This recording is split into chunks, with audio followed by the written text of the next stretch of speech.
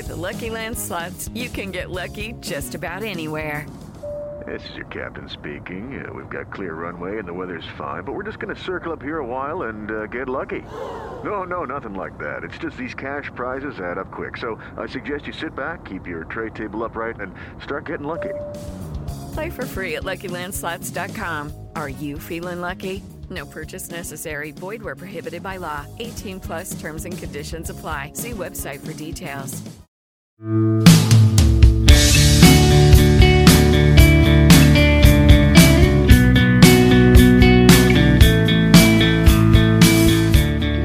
Hey everybody, today's guest is Matt Skiba, guitarist and vocalist for Blink-182 and Alkaline Trio. I've known Matt for many moons. What a wonderful human being and such a talent. Amazing songwriter and lyricist. Absolutely love Matt. He picked the Alkaline Trio classic Radio to discuss today, and this was a fun one to talk about. A lot of things about this song I had no idea about. Matt talked about how he wrote Radio very quickly while in the studio during the recording of Maybe I'll Catch Fire. He said the lyrics and the music were written all at once, like as if it was something that was gifted to him. I mentioned to him that the song is almost 5 minutes long, but it doesn't feel that way at all. Just kind of takes you on this ride. The first line of the song, I could have never pulled this off with the conviction that Matt did. The first line of the song is shaking like a dog shitting razor blades, and I had no idea what that meant, and Matt told me that that's a Vietnam War reference, basically for shell shock. I had also mentioned this is a very mature song for it being on Alkaline Trio's second record. Matt didn't think that his lyrics would affect people the way that they did, and boy, was he wrong. Like I said at the top, he's written some amazing lyrics that really touch people. Matt writes songs knowing which project that it's for. I had asked him, when you write a song, do you know if it's for Blink or Alkaline or for your solo stuff? And he said he always has an idea of what it's going to be for. And he mentions the power of simplicity, that you can write something timeless with 3 chords and a melody. For all this and much more, stay tuned. Hey, have you heard? Krista makes a podcast. Hey, have you heard? Krista makes a podcast. Hey, have you heard? Krista makes a podcast. Hey, have you heard? Krista makes a podcast. Radio wasn't a song we had written for Maybe I'll Catch Fire, and it felt like we needed some dynamic in the record. So I just took an acoustic guitar outside in the back of the studio in Chicago at Matt Allison's place and wrote, just started tinkering around with that part and wrote the song in maybe like 15 minutes. Wow. And we went back inside and recorded it and was, I thought, well, maybe it's good, maybe it's not, whatever. And then it turned out to be everybody's favorite song. Well, and it's amazing, too, because, of course, I'm familiar with the song. I've heard it a number of times over the years. But, when a guest picks a song, I start to really analyze it and critique it. I pick up the guitar. I want to learn the arrangement. And I mean, and don't take this the wrong way, what a simplistic idea. But my God, it just has such feeling and such emotion. I mean, and that's classic Alkaline Trio. The lyrics are what really you guys are known for. You're known for, and this song is 4 minutes and 41 seconds. But the beauty of it doesn't feel like that to me. It feels like a shorter song, because 4 minutes and 41 seconds, that could be little labor intensive, some songs that long, but this one doesn't. It doesn't 4 feel minutes or 41 seconds is a long time if you're getting your toenails pulled or like well, it's a long 4 minutes.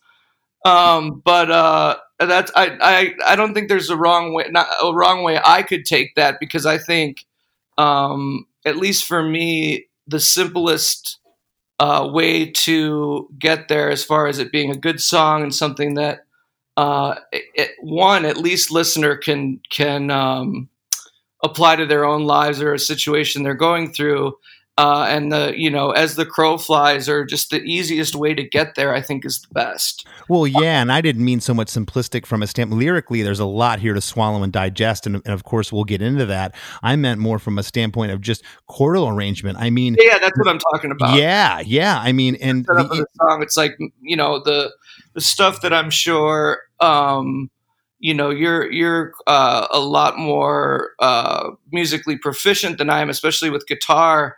But I grew up writing. I was never really a metal kid, so I can't wail, and I dug a lot of it. 1984 was my first record, so there's a lot of stuff I was a fan of, but I never learned it. The music I learned was like DI and Misfits and real simple stuff. So, it wasn't there. I didn't have a whole lot of choices there, but for some reason it worked. And oddly enough, when we're on tour, people can't figure out where. You could figure it out, no problem, but a lot of people can't figure out where the notes are for some reason.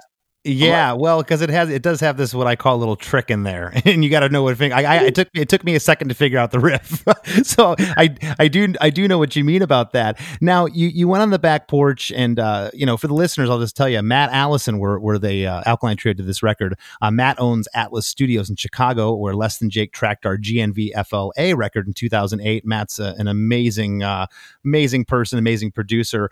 So you go back out of Matt's place. And 15 minutes, you said you wrote this thing. Now, you wrote it like music-wise, or were you starting to already formulate lyrics, or were the lyrics like somewhere in a journal or something? Do you remember? No, it was all. I started playing it, and I had to go back inside and grab a pencil and a pen. Or pencil. I'm going to get a beer and something to drink.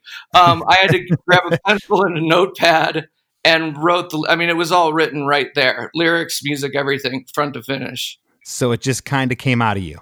Yeah, and as a songwriter, I'm sure you can relate. There's just it doesn't happen all the time, but when it does, it's a great feeling when it feels like it's something that was just gifted to you.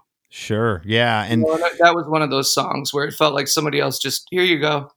That is so cool. When now you get done, you're outside, you bring the acoustic back in, and you go, I got something.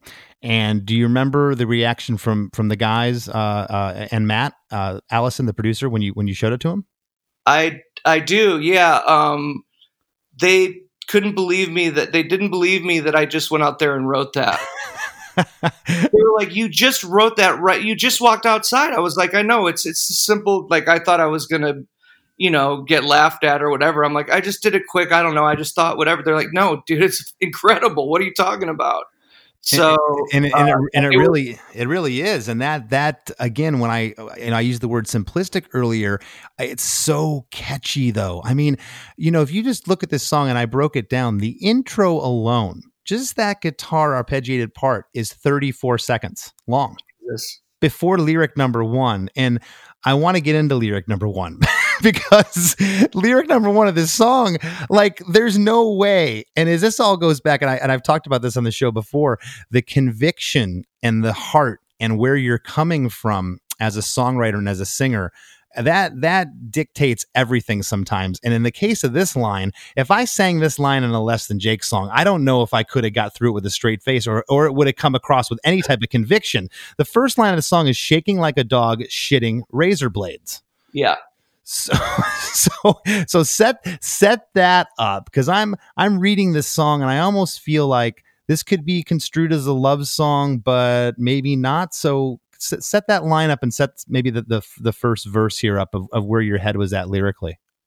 So both of my parents are Vietnam veterans, and one of my dear friends, David Dunham, a buddy of mine from Chicago, we were talking about, we were out at his dad's place on the East Coast years ago, and his dad was telling us, some Vietnam stories, just kind of lighthearted his stuff with his buddies, or talking about friends of his and stuff like that. And he was talking about them getting pinned down during an ambush. And he said, they were getting fired upon, and they thought that, that was it. These got the Viet Cong were closing in. And he said, we were shaking like a dog shitting razor blades, which was a term that that soldiers used for shell shock. Oh, right. Okay. Can't Which move. which is the old word? Which is the old word for PTSD? Yes. Essentially, yeah. So it cut touching close to home for my folks being there, and his father, my dear friend's father, who I became close with. It wasn't. It sounds silly, but it's the opposite. Huh. It's actually something quite serious. So for me, it's I don't even think of it as the like literal dog. I think of Dave's dad in a trench or wherever they were. Right, and I didn't take it as literal, like a dog shit and razor blades, but I just thought that lyric is so descriptive, Yeah. and the way you're explaining it is fascinating. And just looking through the lyrics here again, a lot of your songs deal, with, and that's the thing I do love about your lyrics too, is they can be very ambiguous at times, and that's the beauty of music and lyrics. You can find your own meaning through it, but this almost, like I said, could appear to be a love song at points. Yeah. And where the inspiration behind this is fascinating. Yeah, it really is I guess a love song in a sense. But I wanted to. There was a girl involved. There's always a girl, whether it's current or made up or whatever. Usually, with for me anyway, there has to be some sort of muse, which doesn't have to be a girl. It could be a car or a cigarette or whatever it is. But you have to be writing about something, at least in my for my own songwriting. So the thought of that line and the thought of Dave's dad, for whatever reason, it just came to me at that moment, or I'd recalled it at that moment, and it played to or spoke to something that I was, a relationship issue I was having at the time, or a breakup or whatever it was. Honestly, I can't remember specifically who was, but it is a love song. I just kind of stole that line from Dave's dad. Gotcha. And this song to me really, and it was only your second record. Usually you don't hear of a band being the 4-letter word, the mature word, until later in their works. But this song was, to me, it was kind of like the writing on the wall of kind of where you were going to go later in your career. This was a very grown up song for, I feel, you guys to write. Did you feel that way when you penned it? No, I honestly, at that time, it was our second record, but we were still pretty brand new, and so I had a lot of uncertainty about what, it's sort of like, if you're self conscious about your appearance, like what do you look like to other people? And same thing with songs for me, at least initially. It's like I thought I was going to go in there and get laughed out of the place. So, collectively everybody loved it and we recorded it, but I still wasn't sure. So at the time, I didn't think that, but looking back on it and what a little shithead I was when I wrote that, it is very mature that I, could verbalize those feelings and make them, poetic in a sense. No, I don't know. That's the only word I could really think of, was maybe not mature. It just seems grown up for you on your second record to come forward. This song, it's you kind of put your vulnerable side out there, at least to me as a songwriter. This is nothing that I could have written on my second record anywhere close of something of this. And I mean that with my heart, man. I appreciate it. And in terms of like how you just put it, it's, it absolutely was a mature song, for a second, I just never really thought of it that way.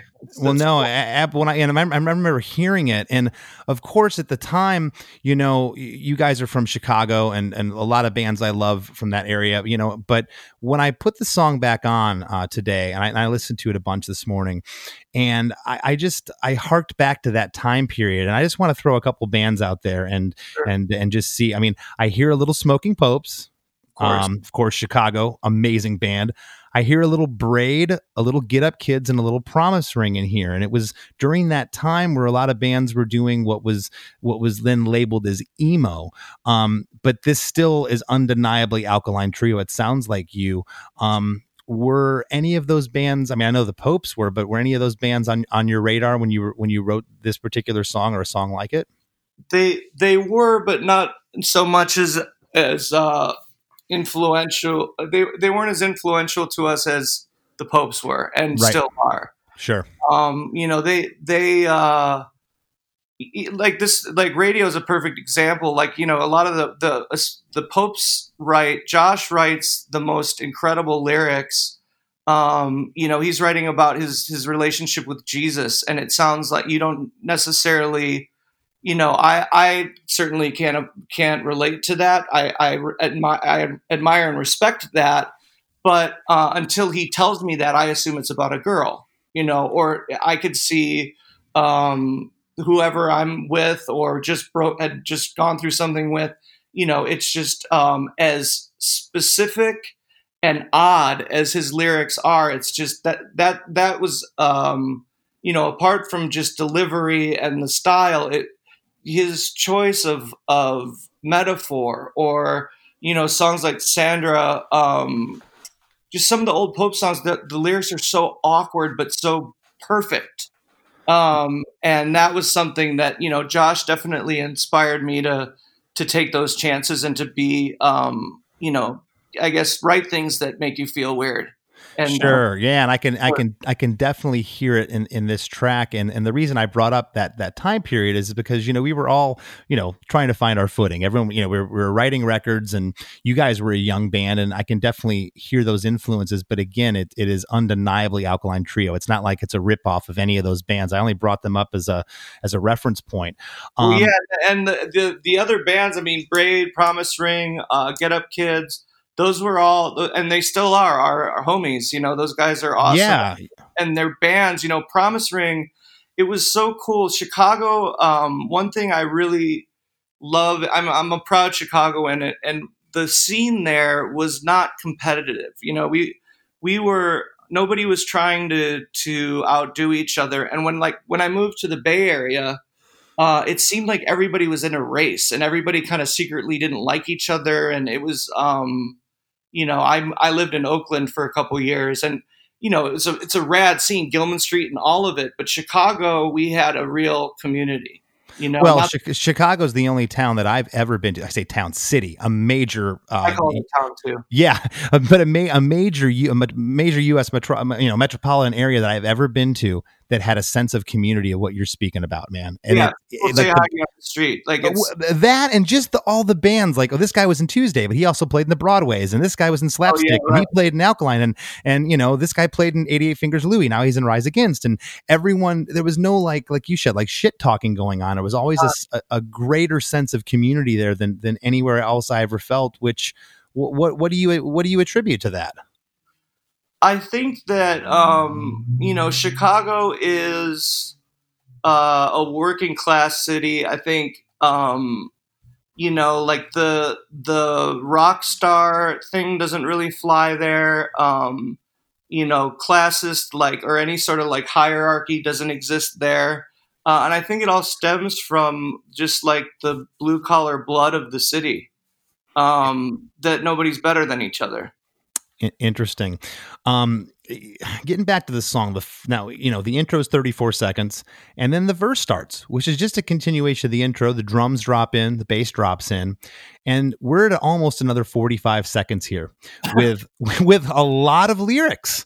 And again, there's really no pre-chorus. After that ends, it comes back to the re-intro, and then it goes to verse 2, which is as long as the first verse. And then out of nowhere, boom, it's what I guess you would call the chorus, but it doesn't feel like a chorus, but it's just the big guitars come in. I've got a big fat fucking bone to pick with You, My Darling. In case you haven't heard, I'm sick and tired of trying. I wish you would take my radio to bathe with you, plugged in and ready to fall. That's brutal. And like I said, in terms of a love song, that's why I was thinking that, okay. I remember what it's about now. I forgot about that line. I'm like, oh, right. Does it really go 2 rounds of the verses before it hits a chorus? Yeah. Oh my God. I never. You're looking at like a minute in 50 seconds before it hits a chorus, which Wow. that's almost time for another song. But again, it's testament to how cool this thing flows, because it's almost a 5-minute track, but it doesn't feel like it. And that's my next question. Do you remember?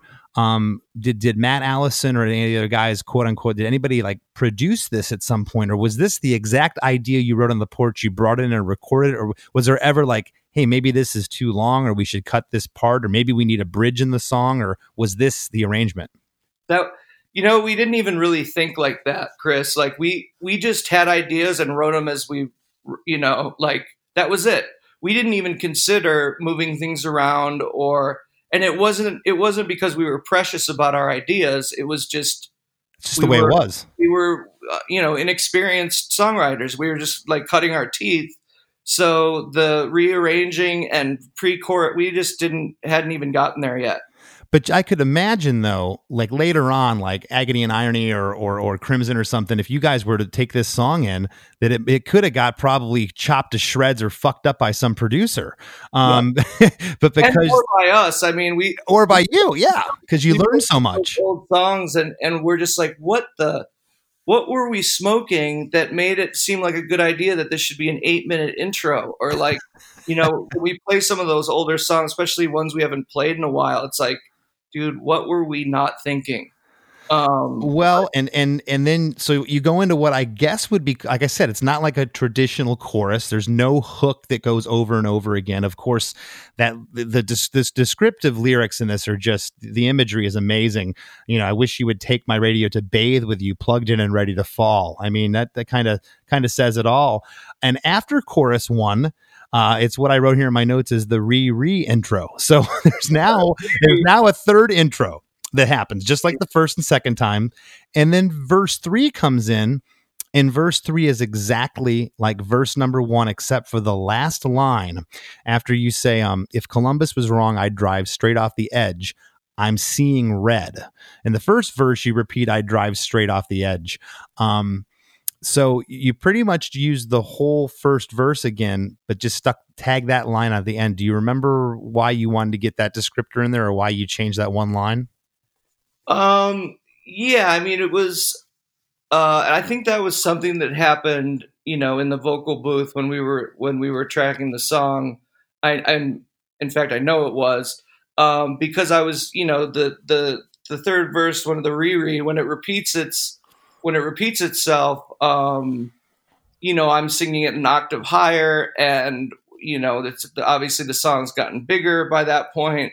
So I just thought, if it does the same thing again, it's really going to sound like, back then it's like third verse, same as the first, but I always felt like it was cheating if I didn't change a tag or a phrasing or something. That was my, oh man, I can relate to that. Yeah, you know what I'm talking about. Absolutely. I mean, there was a lot of times where you couldn't think of another verse, but you needed one. You're like, okay, we're just going to use the first one. And I was always like, we got to change at least one line or one word. It was that. Yeah. And it was spur of the moment. Like, I'm just, going to state the obvious, because usually when you're hoping someone gets electrocuted in their bathtub, you're not seeing pink, you're not seeing purple or, whatever green. It's like you're pissed. So, yeah, it just sort of, fell out of my face.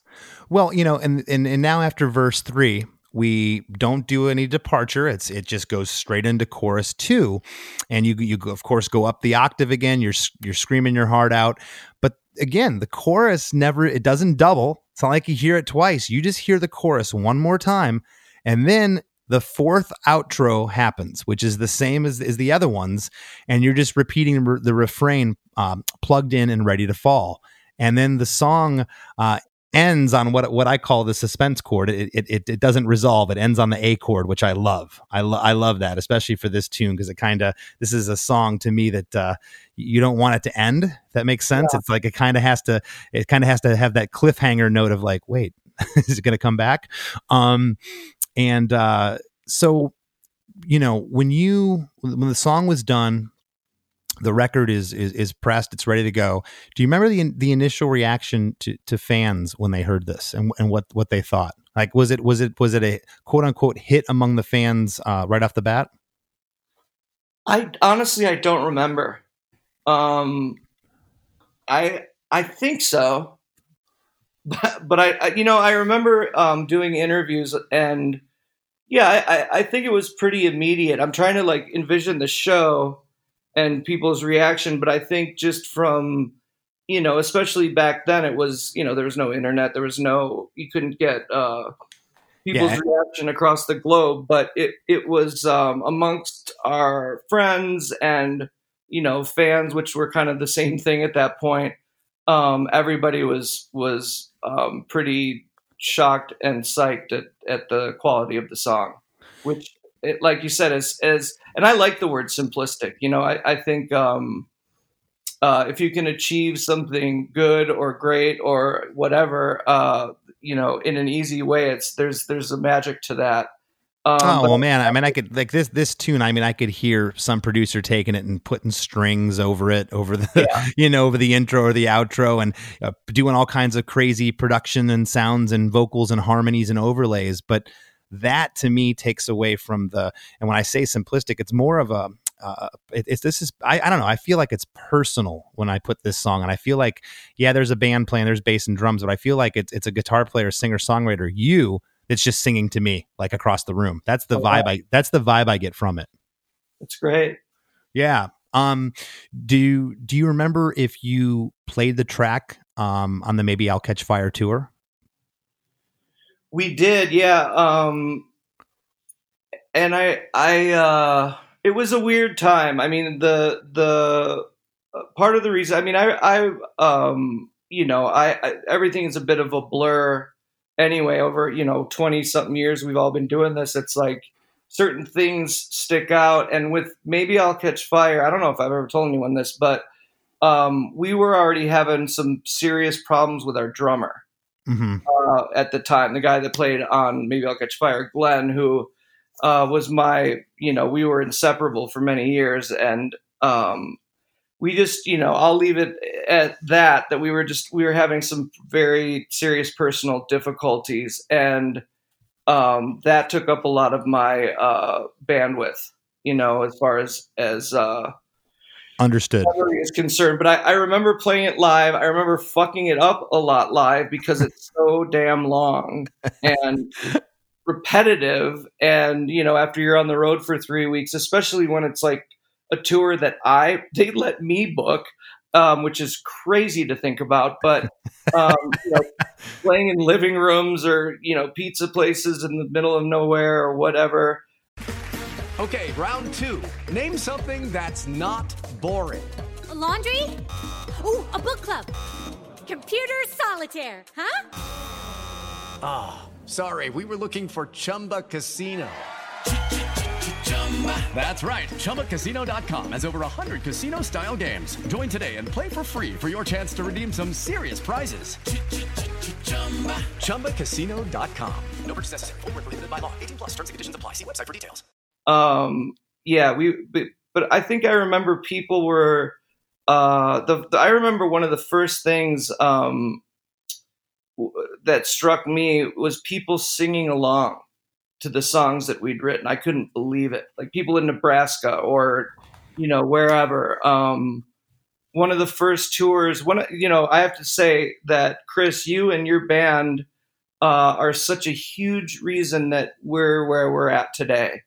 The Less Than Jake, All, and Discount Alkaline Trio tour was our first big tour. That's the first time we played in front of real audiences, thanks to you guys. Well, thank you. And I remember it like yesterday. I remember the first show with you guys. It was at a place called Ziggy's in Winston-Salem, North Carolina. Yeah. And I was stoked because I remember meeting you through Pete Anna, our old trombone player, who played in Slapstick and who you know very well.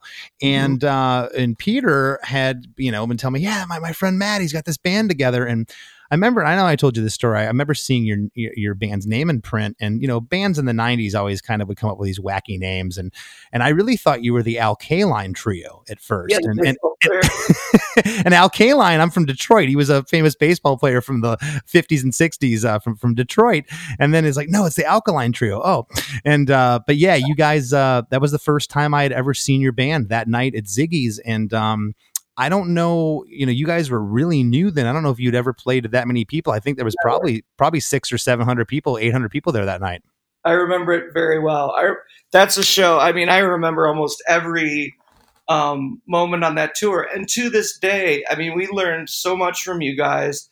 I remember following your tour bus in our van to the hotel. You guys had day rooms, which we didn't know what that meant at the time. And you guys were so kind and gave us your day room. At the end of the night, you guys would shower and then give us the key to the room, and then we could all sleep in there, which is something we still do because you showed us how to do that.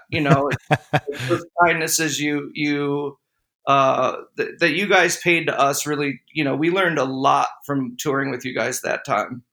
Well, thanks. And, it was evident too, that there was something there. You can just tell it, at that point, we'd already been a band for 5 or 6 years. And I knew there was something special when I saw you guys. It was like, okay, they're onto something here. And I mean, from that moment on, God Damn It came out. And of course, Maybe I'll Catch Fire. But, your trajectory was, especially from Maybe I'll Catch Fire. You said, you were booking your own tours, going and playing pizza places, but things started to really happen for you guys around then.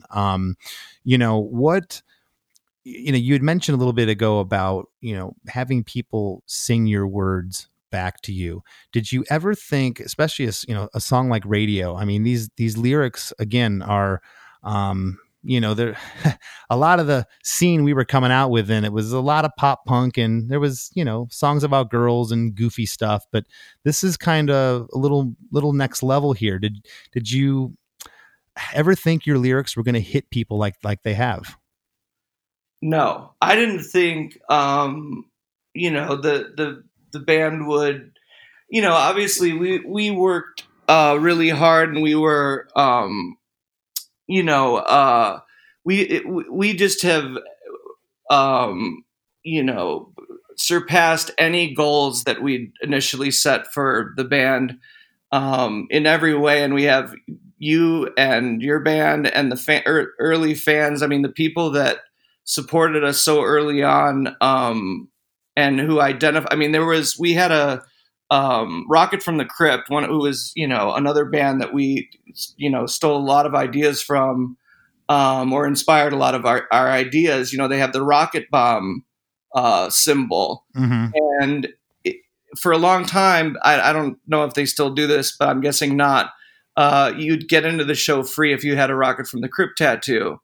And, all three of us all had our Alkaline Trio tattoos. We were a gang and all that. But we said the same thing. Like, if you get an Alkaline Trio tattoo, you can get into the show for free.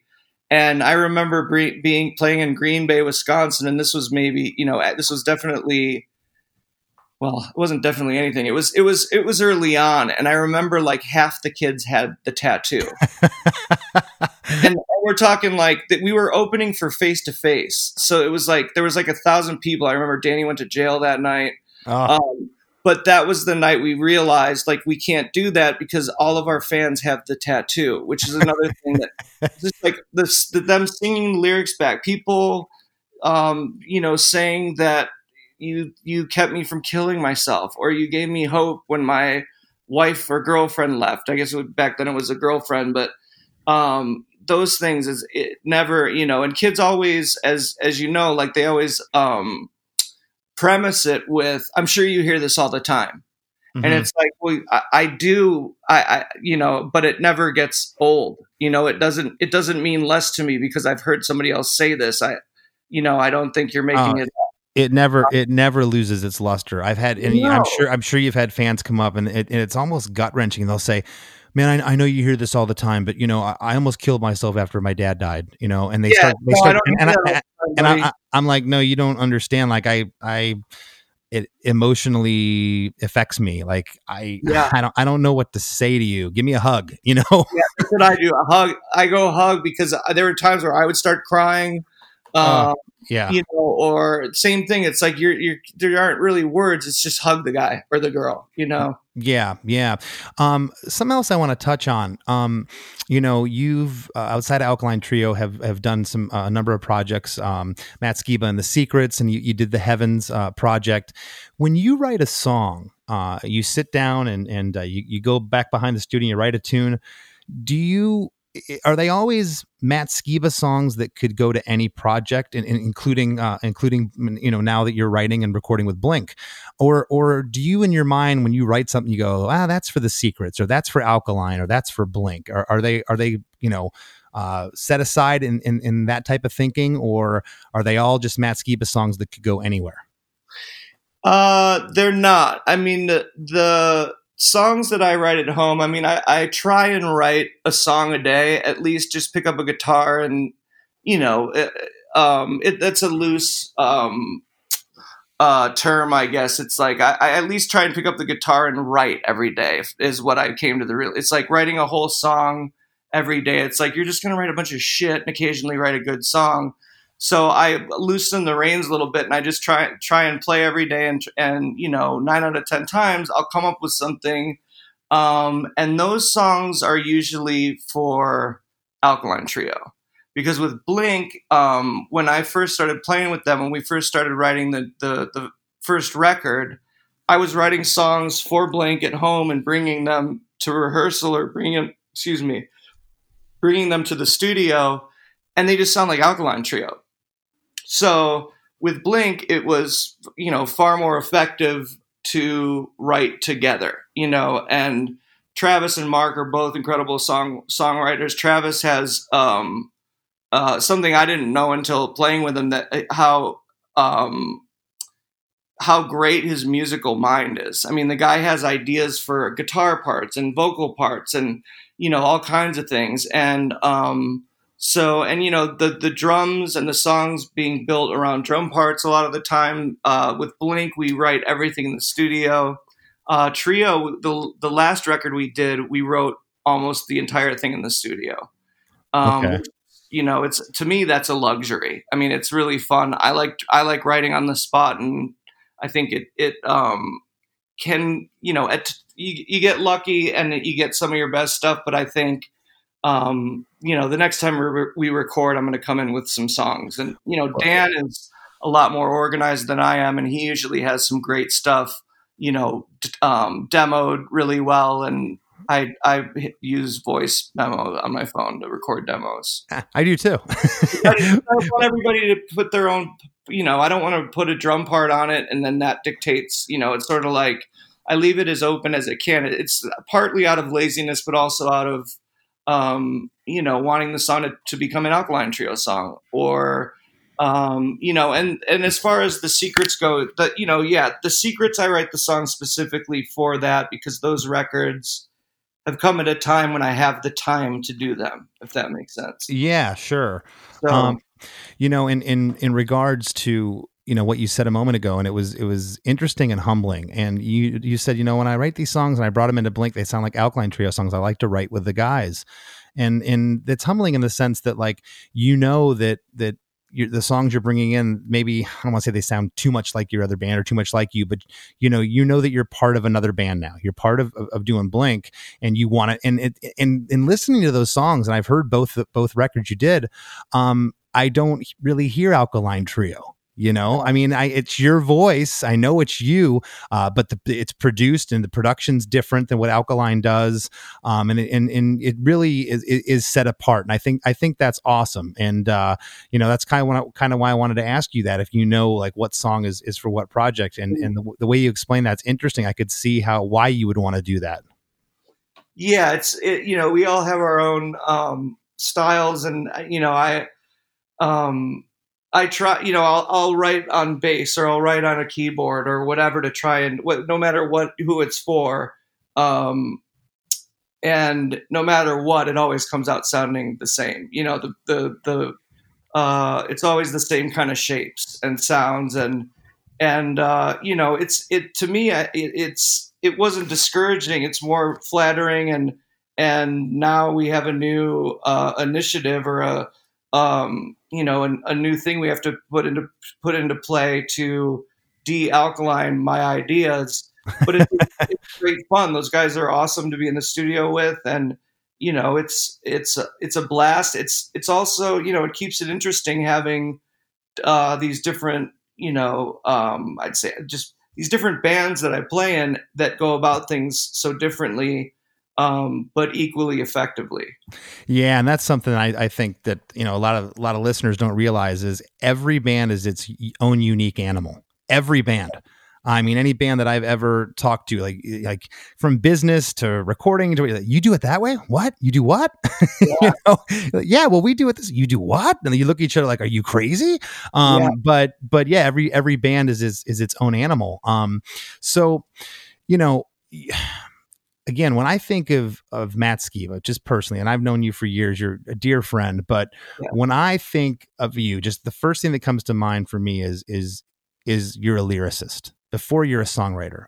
Your lyrics resonate. I mean, there's a number of friends of mine over the year. I remember being, living in Tampa some years ago. I came to see you guys down at Janus Landing, and I was going there with some friends, and this girl that used to cut my hair, she's just freaking out. I mean, she's like, are we going to get to meet him? And it wasn't from a starstruck, like he's my favorite rock star and I think he's cute. It might have been some of that, but it was more from she just was so attracted to your lyrics. Your lyrics touched her just so on such a next level. And she's just one example over the years of people, and with that said, where do you want to see yourself now, 20 years removed from starting out and being a kid and being that young songwriter? Where do you want to see, are there any goals you have? And where do you want to see yourself going as a songwriter and a lyricist? That's a good question. I just hope that I think I remember as a kid I had like my high school band, and even back then I played drums in all the little bands we had back in Chicago, in the outskirts of Chicago. And I would write all the lyrics. I'd write all the songs, write all the lyrics, but I would play drums, and we'd get other people, whoever my bandmates were, to play their respective instruments. And I remember at one point writing this song, and I thought to myself, I'm never going to write anything better than this. and I listened to it, like a year or two ago, and it's fucking awful. And I want to put that I can't really say where I want to be, but I don't want to look back and think that the stuff I'm writing now is awful. But I just always want to be progressing. I always want to get better at the craft of songwriting or writing lyrics, and not even from, not learning bigger words, not, whatever, but just even making it, going back to the simplicity of it. I that's the worst part for me. The longer I do this, I tend to forget how just a simple idea can just be the greatest thing. I mean, look at the Misfits, the Ramones. I mean, that music still speaks to me. Those records are timeless, and it was 3 chords and a melody. Well, the thing that I got the new Strokes record recently, and I'm a huge Strokes fan. They had a few records in there that I didn't love, but Rick Rubin produced their new record, and something that I love about this guy, and this pertains to what we're talking about, his main focus with every band he works with is getting them back to that simplicity, getting back to what made people fall in love with your band the first time. He did it with Slayer. He did it with Neil Diamond. Yeah. He's done so many bands. Johnny Cash. Neil Diamond fan. I'd say that with 12 songs, the Rick Rubin record, Neil Diamond, 12 songs. Talk about simple progressions and just heart wrenching. There's a song called "Oh Mary" that you have to listen to if you haven't heard it. But that guy, and that's something I knew about him years ago. And I know Rick like we're friendly acquaintances or whatever, but I'm a fan. So I'm always kind of reading about him and the projects he's working on. And, he just really encourages people to go back to that thing. And so I think, I always want to have, that North Star that brings you back to why you're doing this and why people love what you do. And that's hard to do. And I've had this conversation with other people. The only way I can explain it is it's like, every time someone comes over to your mom's house, she still has that picture you drew when you were 5 years old. Isn't that cute? What Matt did? Isn't that cute? And you're like, Mom, it's like, I don't want to go back to my first record and write like that. Well, there's something special there. There was something innocent. There was something guttural. There was something that the fans just loved because it was primitive. You didn't overcook and overthink the idea. Yeah. It's like you said about producers, it's like, sometimes I think more times than not. I mean, you guys have worked. I didn't know you guys worked with Matt Allison. That's really cool. Oh yeah. Mm-hmm. Yeah. You guys recorded at Atlas. At Atlas, yeah, in 2008, we did a record that was awesome. We decided to go to Chicago in the heart of the winter. We pulled up in February. It was but we had the time of our lives. It was awesome. Yeah, it's brutal in the winter. I guess I equate it with me when I was bike messengering there and started in the winter. Even just like walking down the street, I haven't been there in the dead of winter in a long time. Yeah. And even when we were living in Chicago, we would tour so that we would miss the winters because it's like, on a good day, it's 20 below. It's gnarly. Yeah, I know. So, hey, we're going to wrap up here. Is there anything that you'd like to leave the listeners with? Anything Matt Skiba or any of your bands related? I would like to say thank you to all the fans out there, everybody that, that's kept us more than afloat, that's kept us, propelling all this time, especially your friend who was really excited to meet the lyricist guy. And not the band guy. Hi, Kate. Is it Kate? Yep, that's Kate. Hey, thank you, Kate. Much love, darling, and I love that story. So thank you, Kate, and thanks everyone for listening, and most importantly, Chris, thank you for having me and for taking us on tour way back when. I'm not sure we would be talking right now if it weren't for you. Well, that means a lot, man, and I really appreciate it. And I'm so happy you carved out some time for me to be on the show. Thank you so much. Thank you, brother. I appreciate it. Hello, Tom May here, host of Future Friday. I've spent the last 15 years on the road with my band, The Menzingers, where I've met all kinds of wild and fascinating people. So I started a podcast. On Future Friday, I talk to fellow musicians about the moments that made them, their passions outside of music, and the curiosities that tie us all together. I've also talked to the likes of UFO researchers, magicians, soldiers, and documentary filmmakers, and I'm constantly searching for folks that can shape and change our view of the world. You can check out Future Friday wherever you like. As we near the end of the show, here's a band you might not know. Welcome to this week's Band You Might Not Know, where each week I will preview a select band of my choice that you may or may not know. If you'd like your band to be previewed on Krista Makes a Podcast, all you have to do is submit your song and bio to bandyoumightnotknow@gmail.com. All I ask for is a good quality recording of a song you feel best represents your band. This week's featured band is Another Cheetah from Pittsburgh, Pennsylvania. And who says that there isn't perks with being the producer of Krista Makes a Podcast? This is Chris Fafalios, the producer of the show. This is his other band. And by other band, I know a lot of you know him from Punchline. But this is Chris's other band with Paul and PJ, who were also used to be in Punchline. And, we talked about in the Skiba episode how songs just happen sometimes, how they're gifted to you. And Chris told me that this song we're about to play is one of those that he's experienced with that. The 5 singles so far from their upcoming full length are all streaming on Spotify, Apple Music, and other streaming services. And you can find them online on Instagram at Another Cheetah. That's another_cheetah. The band members are Chris Fafalios on bass and vocals, Matt Shrimpman-Jersevich on guitar and vocals, Paul Menotiades on guitar and vocals, Johnny Yatsconish on guitar, and PJ Caruso on the drums. Here's a snippet of their song, Shoulda Known. Take it away to tell my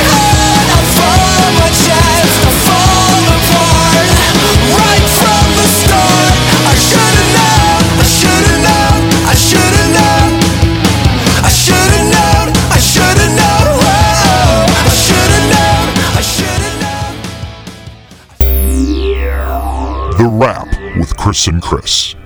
Well, I'm going to start this out with my catchphrase. That was another great episode.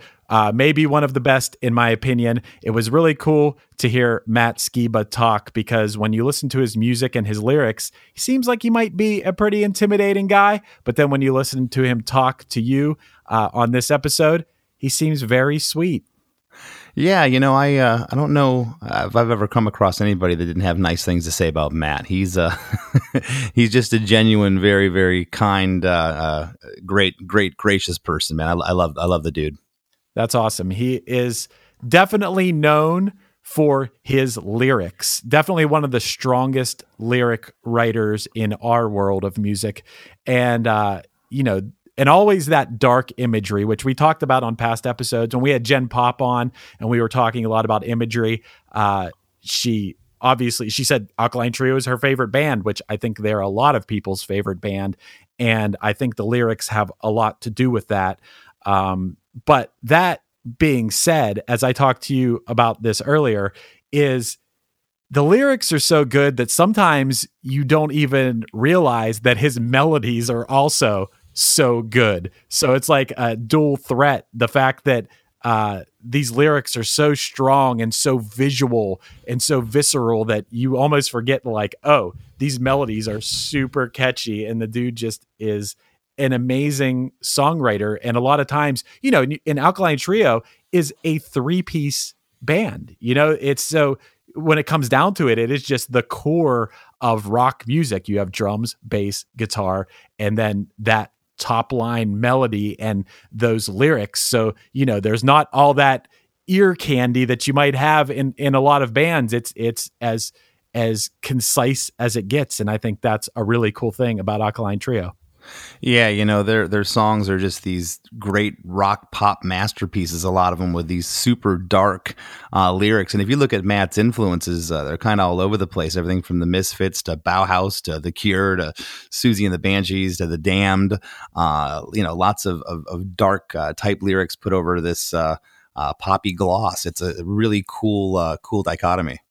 Right. And, another thing that Matt talked about in this episode, which I always think is super interesting and cool, is those songs that just seem like they're gifted to you, that they're just, it's like lightning in a bottle. It happens in 15 minutes or it happens in half an hour or whatever it was, like off the top of your head is how that song stays and becomes the song that people know.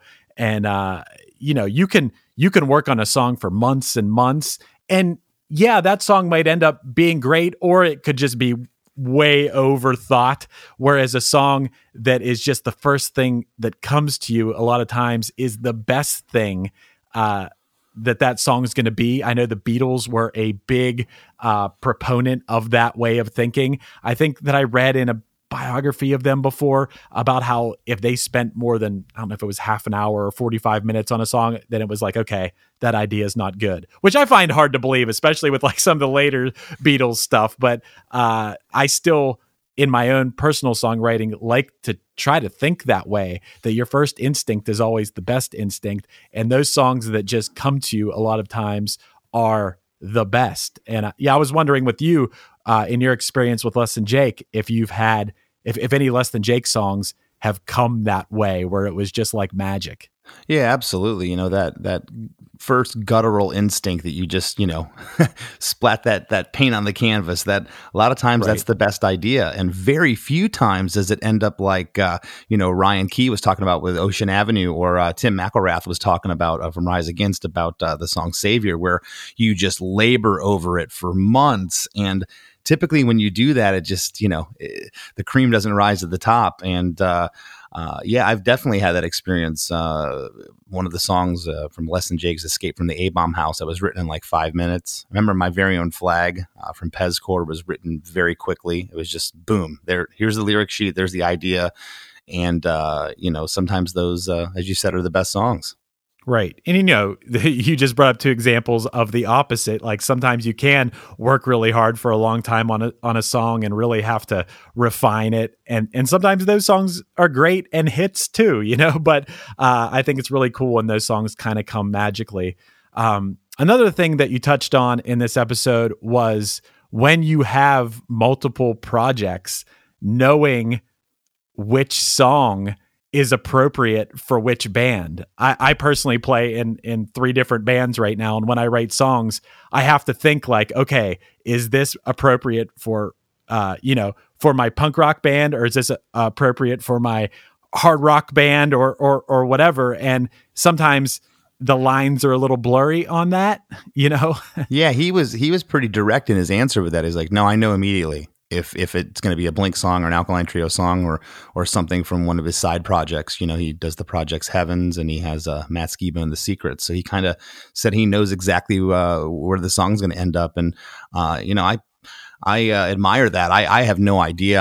I always just, when I write something, I always feel like it could be for less than Jake, no matter what style or no matter what it is. But I know I'm in the minority there. I know most people are like, no, this has to be for this band or that band. But if it comes from my heart and I'm singing it, I feel like it could be any project for me.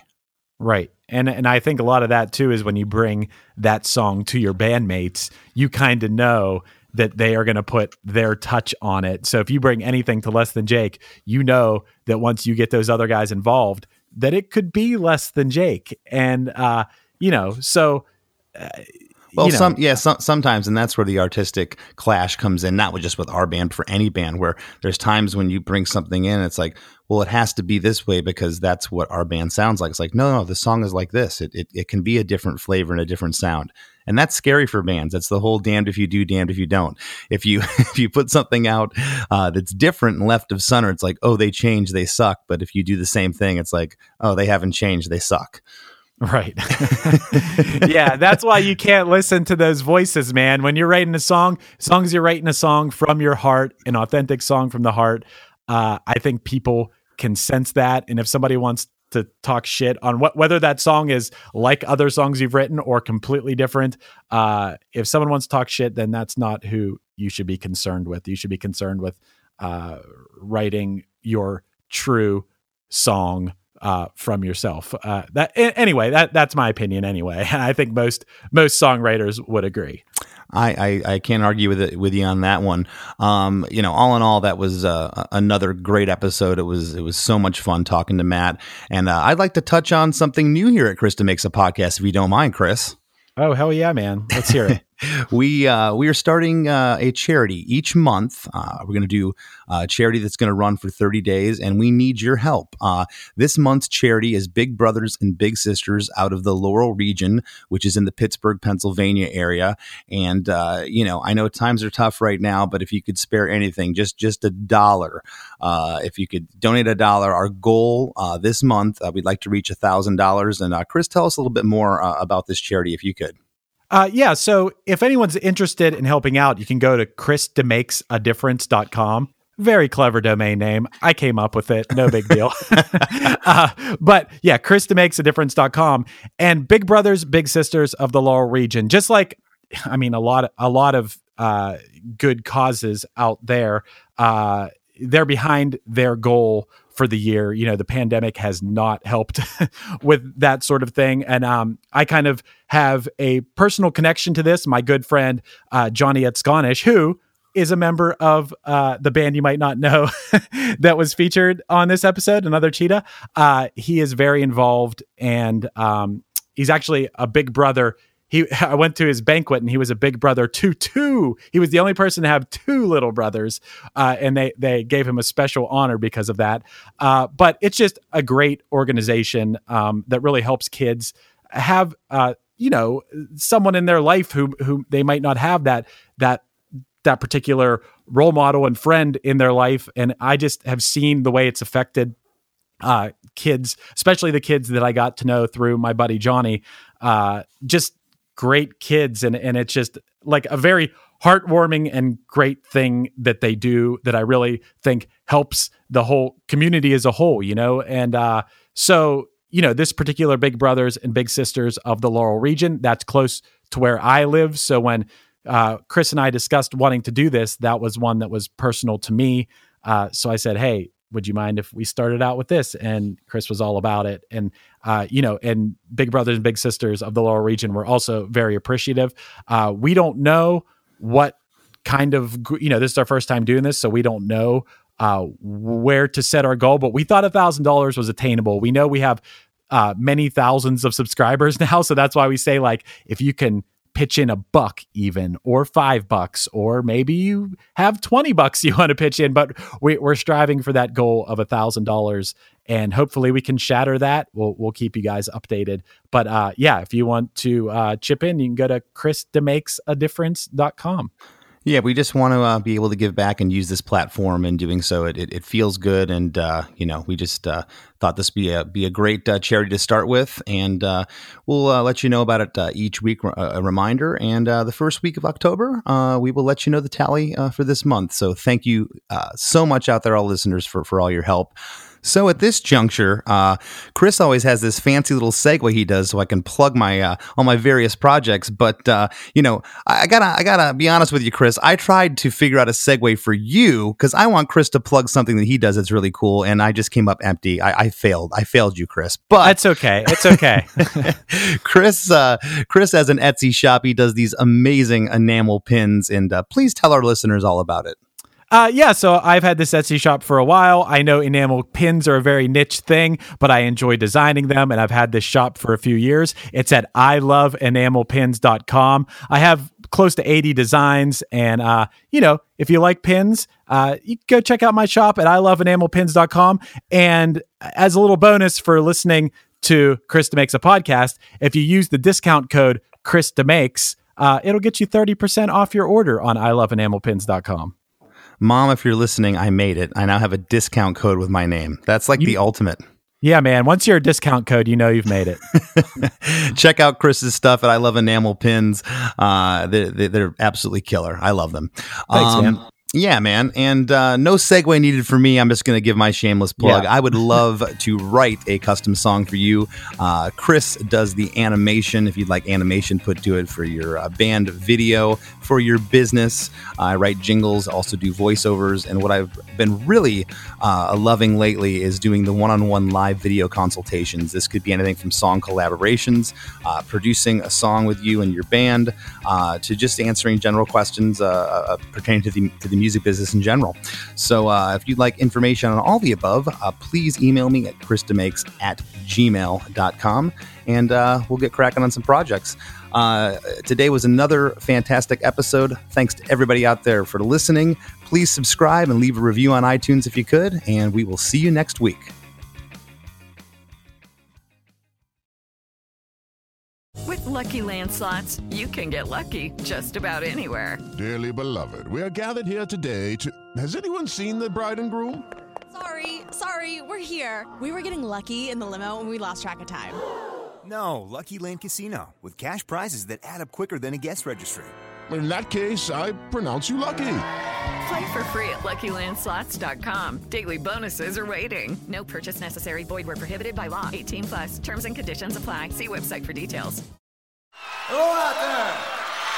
Yes, hello out there, everyone. I'm Hal Schwartz. And I'm Flynn McLean. Together we host None But the Brave, a podcast dedicated to the music and career of Bruce Springsteen. Bruce and E Street Band are on tour right now for the first time in 6 years, and we're taking a detailed look at what's happening on stage in our bi-weekly episodes. We've also been recently joined by some very exciting guests, including rock journalist Warren Zanes and Stephen Hayden, Backstreet's Magazine founder Charles Cross, and Barstool's Kirk Minahan. If you're a diehard Springsteen fan, this is the show for you. So please subscribe to None But the Brave on your favorite podcasting platform, and we hope to see you further on up the road. Thank you so much. We'll be seeing you.